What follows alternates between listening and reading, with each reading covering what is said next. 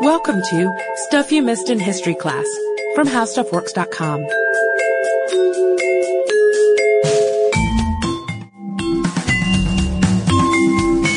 Hello and welcome to the podcast. I'm Sarah Dowdy. And I'm Deblina Chakraborty. And today we're going to be talking about a very famous children's book and the author of that book, Antoine de Saint-Éxupery. And his most famous work, of course, The Little Prince, starts off with a pretty funny, memorable scene involving a boa and thwarted artistic talent. But from there, it quickly cuts to the main action of the story. There's a pilot narrator, and he's crash-landed in the Sahara Desert. He's all by himself, and he has an engine to fix, and he only has 1 week's worth of water. And we're going to pick up with a little quote from that scene. "The first night, then, I went to sleep on the sand, 1,000 miles from any human habitation. I was more isolated than a shipwrecked sailor on a raft in the middle of the ocean. Thus you can imagine my amazement, at sunrise, when I was awakened by an odd little voice. It said, 'If you please, draw me a sheep.'" "What?" "Draw me a sheep." That's the Little Prince, of course. Actually, it's Deblina, but Playing the Little Prince. Playing the part of the Little Prince. And luckily for our story, the book, in addition to being part extraterrestrial, because the Little Prince is not from planet Earth, he's from an asteroid, the book is also part autobiographical. And Saint-Exupery really did crash land. In fact, he crash landed quite a few times. A lot. Most famously in the Libyan desert.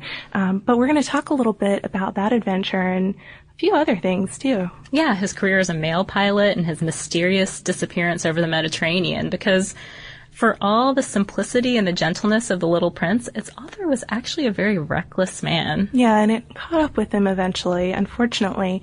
But we'll start at the beginning. He was of the minor nobility and born kind of impoverished minor nobility. I mean, the perfect beginning for a story like this, I'd say.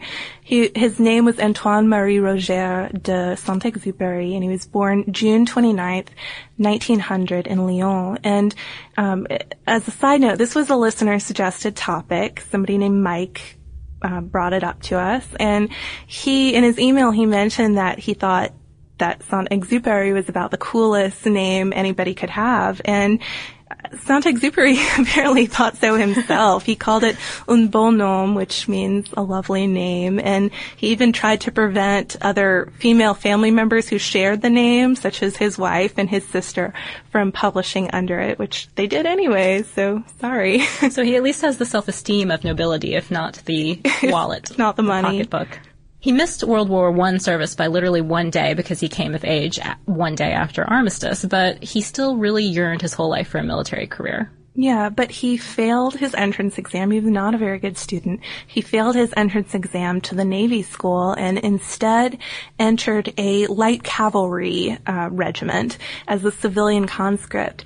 And it's interesting, but from there, he ended up flying, and it doesn't seem like the easiest path in any way. He really, really wanted to fly. He'd been flying in planes for about as long as a person could fly in planes at this point. His first ride was in 1912 in a Berthold Roblowski metal monoplane. I tried to find more information about that plane and pronunciations as well, but I think it's a pretty rare early plane indeed.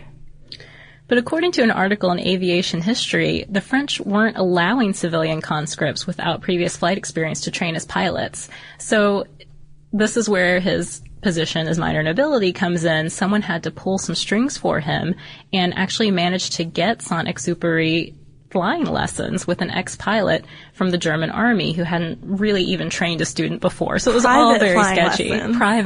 Private flying lessons, indeed. This was all while he was in service, too, so that's, Yeah, he actually went over to the civilian side of the airfield to take his private pilot's lesson so he could get around this restriction. And he does, start to build up hours and learn how to fly, and he became a military pilot. He flew fighter planes, and he got transferred to Morocco as an official flight trainee and kept practicing there. He'd fly solo over the desert to Casablanca, and that's sort of his first time on these long solo flights where I mean, that sort of defines who he is. If you read many of his works or look at his biography much, long stretches of solitude flying over the desert. But by 1922, he's earned enough hours to get his pilot's license. And it seems like up until this point, it's been kind of unconventional, but pretty auspicious too. You know, he certainly had luck on his side. Seems like a good beginning for a life spent in the air. That doesn't last very long. Within a year, he has his first big crash outside Paris while flying a plane that he wasn't even rated to fly. He was grounded temporarily after that, but then something else happens. His fiancée decides to make this a more permanent arrangement and convinces him to quit flying, which he does, although unfortunately the relationship doesn't last. It ends pretty soon after that. But Saint-Éxupery ends up working odd jobs. He works as a bookkeeper, a mechanic, a traveling salesman for a truck manufacturer, does a bit of writing too. But basically not flying for a time. He's not flying. And just a note before we move on from her, his fiancée was actually Louise Lévesque de Villemorin, who was a future novelist still at this point. And she wrote Madame de, which is kind of awkward to say out loud, that title. Imagine ellipses after Madame de. But that was, of course, adapted into the film The Earrings of Madame de. Also, ellipses awkward there. To say, yes. Which is a really cool movie if any of y'all are looking for something new on your Netflix queue. It's an interesting, kind of disturbing movie, and I think it's cool she had a connection to Saint-Éxupery. Yeah, but as we said, that connection doesn't last. So by 1926, he is back up in the air, this time as a commercial pilot, though. Hoping to be one. Yeah, hoping to be one. But unfortunately, it was 1926, and no one really wants to fly at this point. Yeah, it's kind of terrible. It's dangerous and cold and loud. Yeah, so airmail was a better business to be in. So Saint-Éxupery is hired by a former fighter pilot to work for a company that's called Aéropostale. Eventually called Aéropostale, even though he doesn't really have that much experience. So he starts out as a mechanic and starts working his way up the ladder. He works his way up to piloting, and he starts pioneering routes in Northwest Africa, the South Atlantic, and South America. In Africa, he works as station chief, and then in Patagonia, he becomes operations director. So, you know, he's working his way up. He's doing well for himself, and it's interesting that even though some of those sound a little more like desk jobs, and maybe they could have been operations director, I don't know, he's still always in the air. I mean, he always takes time to fly, and again, all those hours flying over the desert, flying over the mountains, I mean, things that really add to his mystique and give him fodder for later books, too. I mean, all that time spent looking at things and thinking. In fact, his first novel, which was published in 1929, and its English title is Southern Mail, was about an airmail pilot, and his second book, published in 1930, called Night Flight, was about just sort of the glamorous but risky life of pilots. And he did embrace those risks still, too. I mean, you'd think that with this new amount of responsibility he has, he might tone it down a little. Not the same Saint-Éxupery who is flying planes he wasn't rated to fly in. He's still reckless. According to, again, that article in Aviation History, mechanics really liked him. They liked hanging out with him, reading his stuff, talking with him, playing cards with him, but they preferred not to fly with him when, you know, lots were drawn or whatever, who was going to go with Saint-Éxupery. Yeah, that really says it all, but rather than getting better, I guess, getting less reckless, it only gets worse when he leaves Aéropostale eventually because the company goes bankrupt. Yeah, he goes to work. I think Air France buys a little bit of Aéropostale, and he works as a test pilot for Air France and then as sort of a PR guy for the airline because he has had successful publications and he's a well-known pilot by this point. He even does some work as a reporter. But it's in 1935 that he embarks on his next really bold enterprise, and it's an enterprise that helps inspire his next major book, which is the 1939 National Book Award winner, Wind, Sand, and Stars, and even later inspires that scene we opened with in The Little Prince. It's not a good not a good scene, though. Not one you'd really want to live out in real life. No, it's rather scary, actually. He gets a hold of another monoplane. This one is a Cadron Simone, which Simone means sandstorm.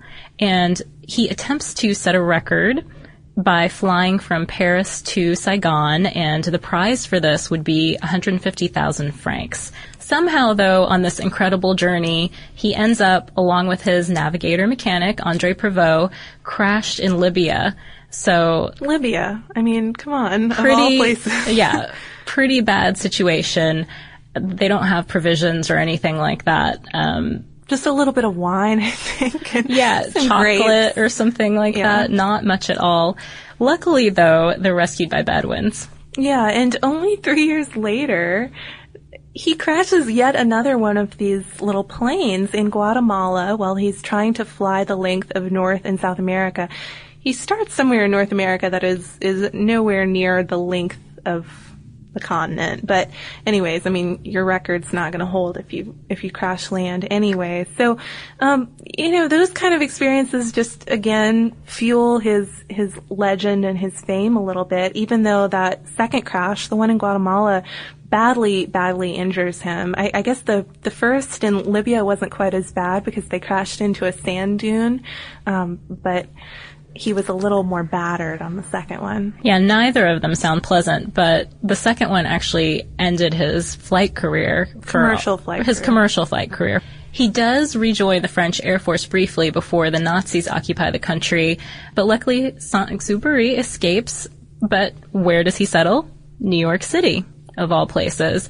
And this is a secret that's kept for him by the War Department. He wanted, actually at that point, to join the U.S. Air Force, but he's rejected because of his age. He's getting up in years at this point. He's 40 years old. Not really a common age for a fighter pilot. But he has a comfy-sounding life in New York City. I mean, I'm amazed that he doesn't end his days there, but he and his wife Consuelo lived there from January 1941 to April 1943, and they worked on drumming up support for the war. He was really trying to get the United States involved and milling about with the Lindberghs, having a pretty glamorous life. And it's even possible that the Lindbergh's son, who was a little blonde boy named Land, was the inspiration for the Little Prince character. And the Saint-Exupérys were living at 240 Central Park South penthouse. So comfy digs. He liked the penthouse because he's way up in the air. And he likes New York, too. He apparently really enjoyed going to the Empire State Building and tossing little scraps of paper off the top or out the windows or something and watching them float down. He's having a good time. Sounds like a great life. But even to get away from Manhattan sometimes, he and his wife stayed as guests at the Bevan House in Ashuroken, Long Island. And that's where he wrote The Little Prince. And he also painted and studied English, which I basically hung out. I think that's kind of a surprise to a lot of people. It was a surprise to me that The Little Prince was written in the United States. And I even found an interesting article in the New York Times about Antoine de Saint-Exupéry literary tours, because in a way he is a New York writer, because his most famous work was written here and, or not here, in the United States. I think that's so cool to have somebody like that. You can go tour New York and see little spots he visited. Not someone you associate with New York at all. No, not at all. But after he finished the book, he ends up leaving, and I know you can't believe this, Sarah, he leaves this wonderful dream of a life he has in New York, hanging out in his penthouse, throwing pieces of paper off the Empire State Building, and he rejoins the French Free Air Force. He really wants to get involved in the war and help out with the war effort. Patriotic, and he loves flying.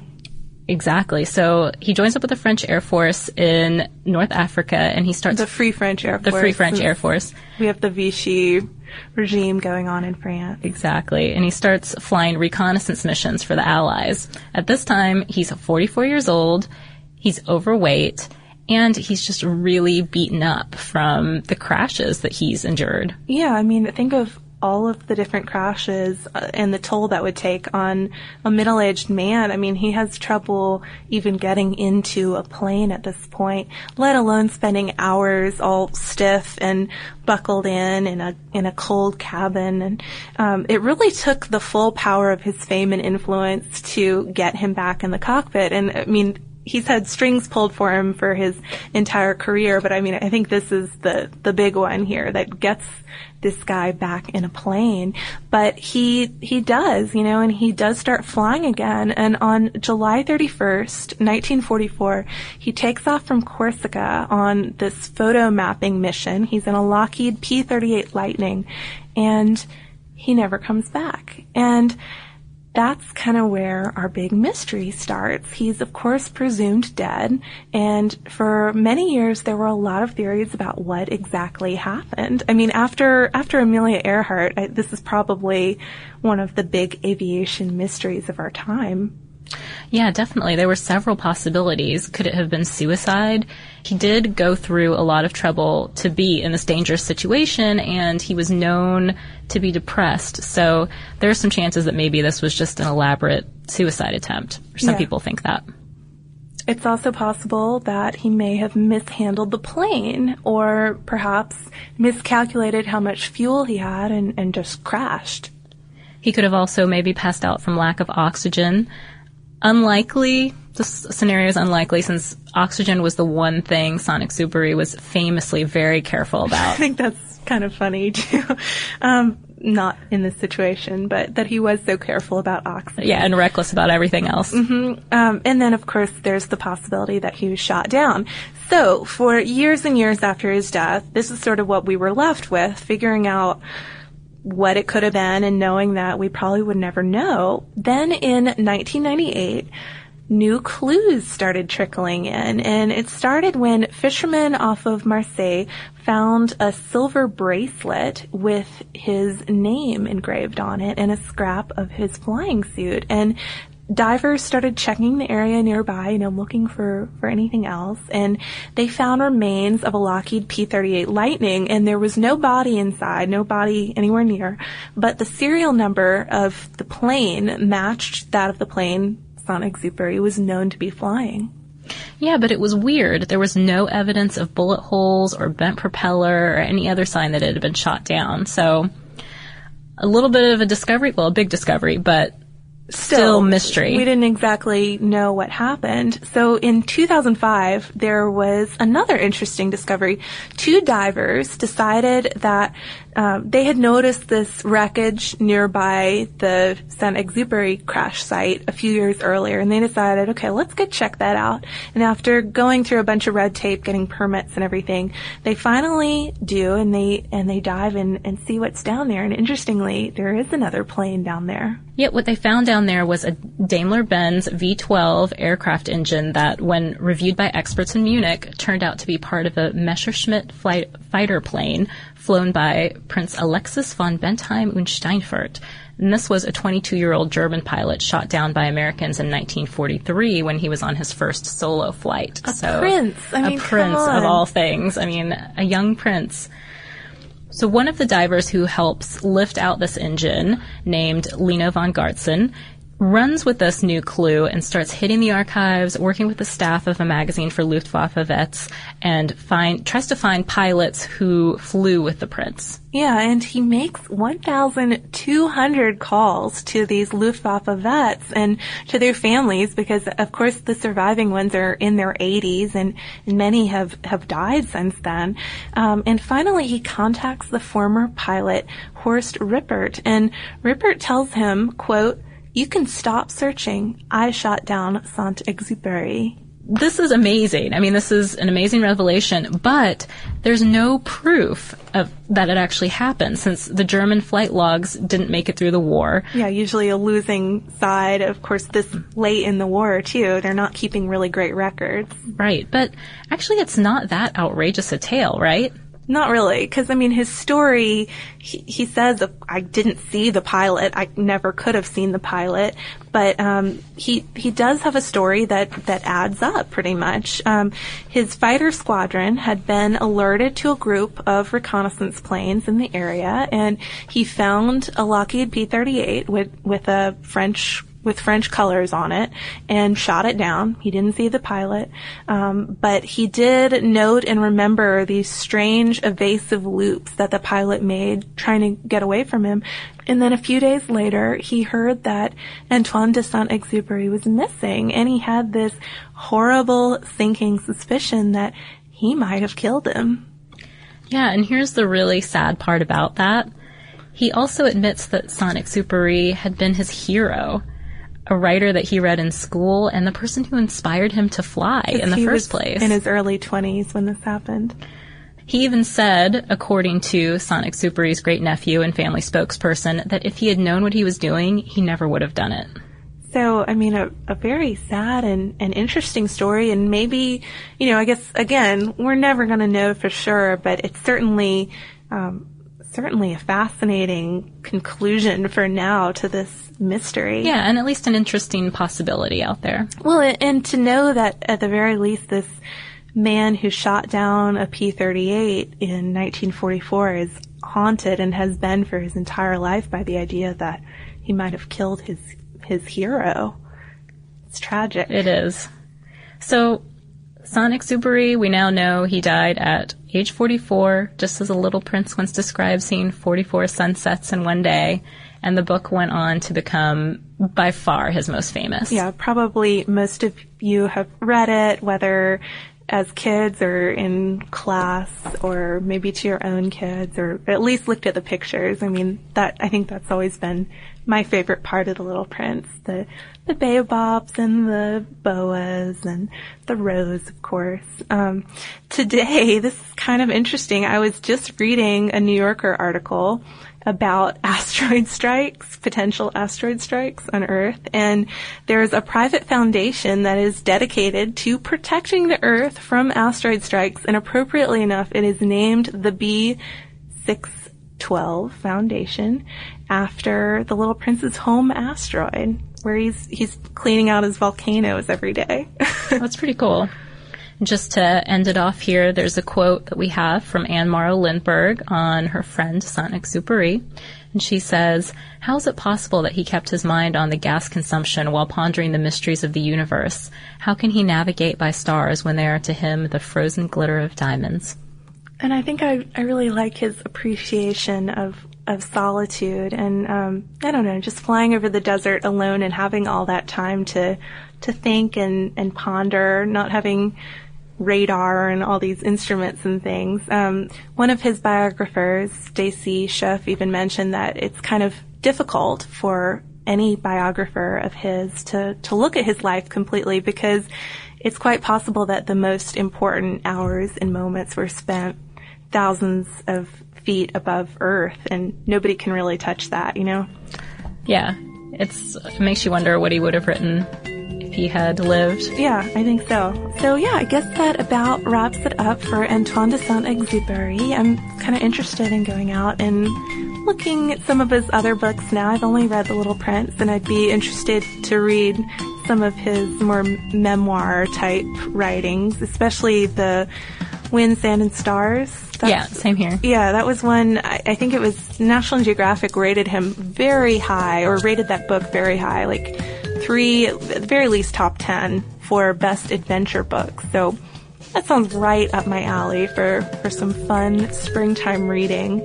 And if you have any Saint-Exupery recommendations, things you have read by him, or any other author biography recommendations, after all, this was a listener suggestion, feel free to send us an email at historypodcast@howstuffworks.com. We're also on Twitter at Missed in History, and we're on Facebook. And if you would like to learn a little bit more about man's history in flight, we have an article called "What Was Man's First Attempt to Fly?" And you can look it up by visiting our homepage at www.howstuffworks.com. For more on this and thousands of other topics, visit howstuffworks.com. To learn more about the podcast, click on the podcast icon in the upper right corner of our homepage. The How Stuff Works iPhone app has arrived. Download it today on iTunes.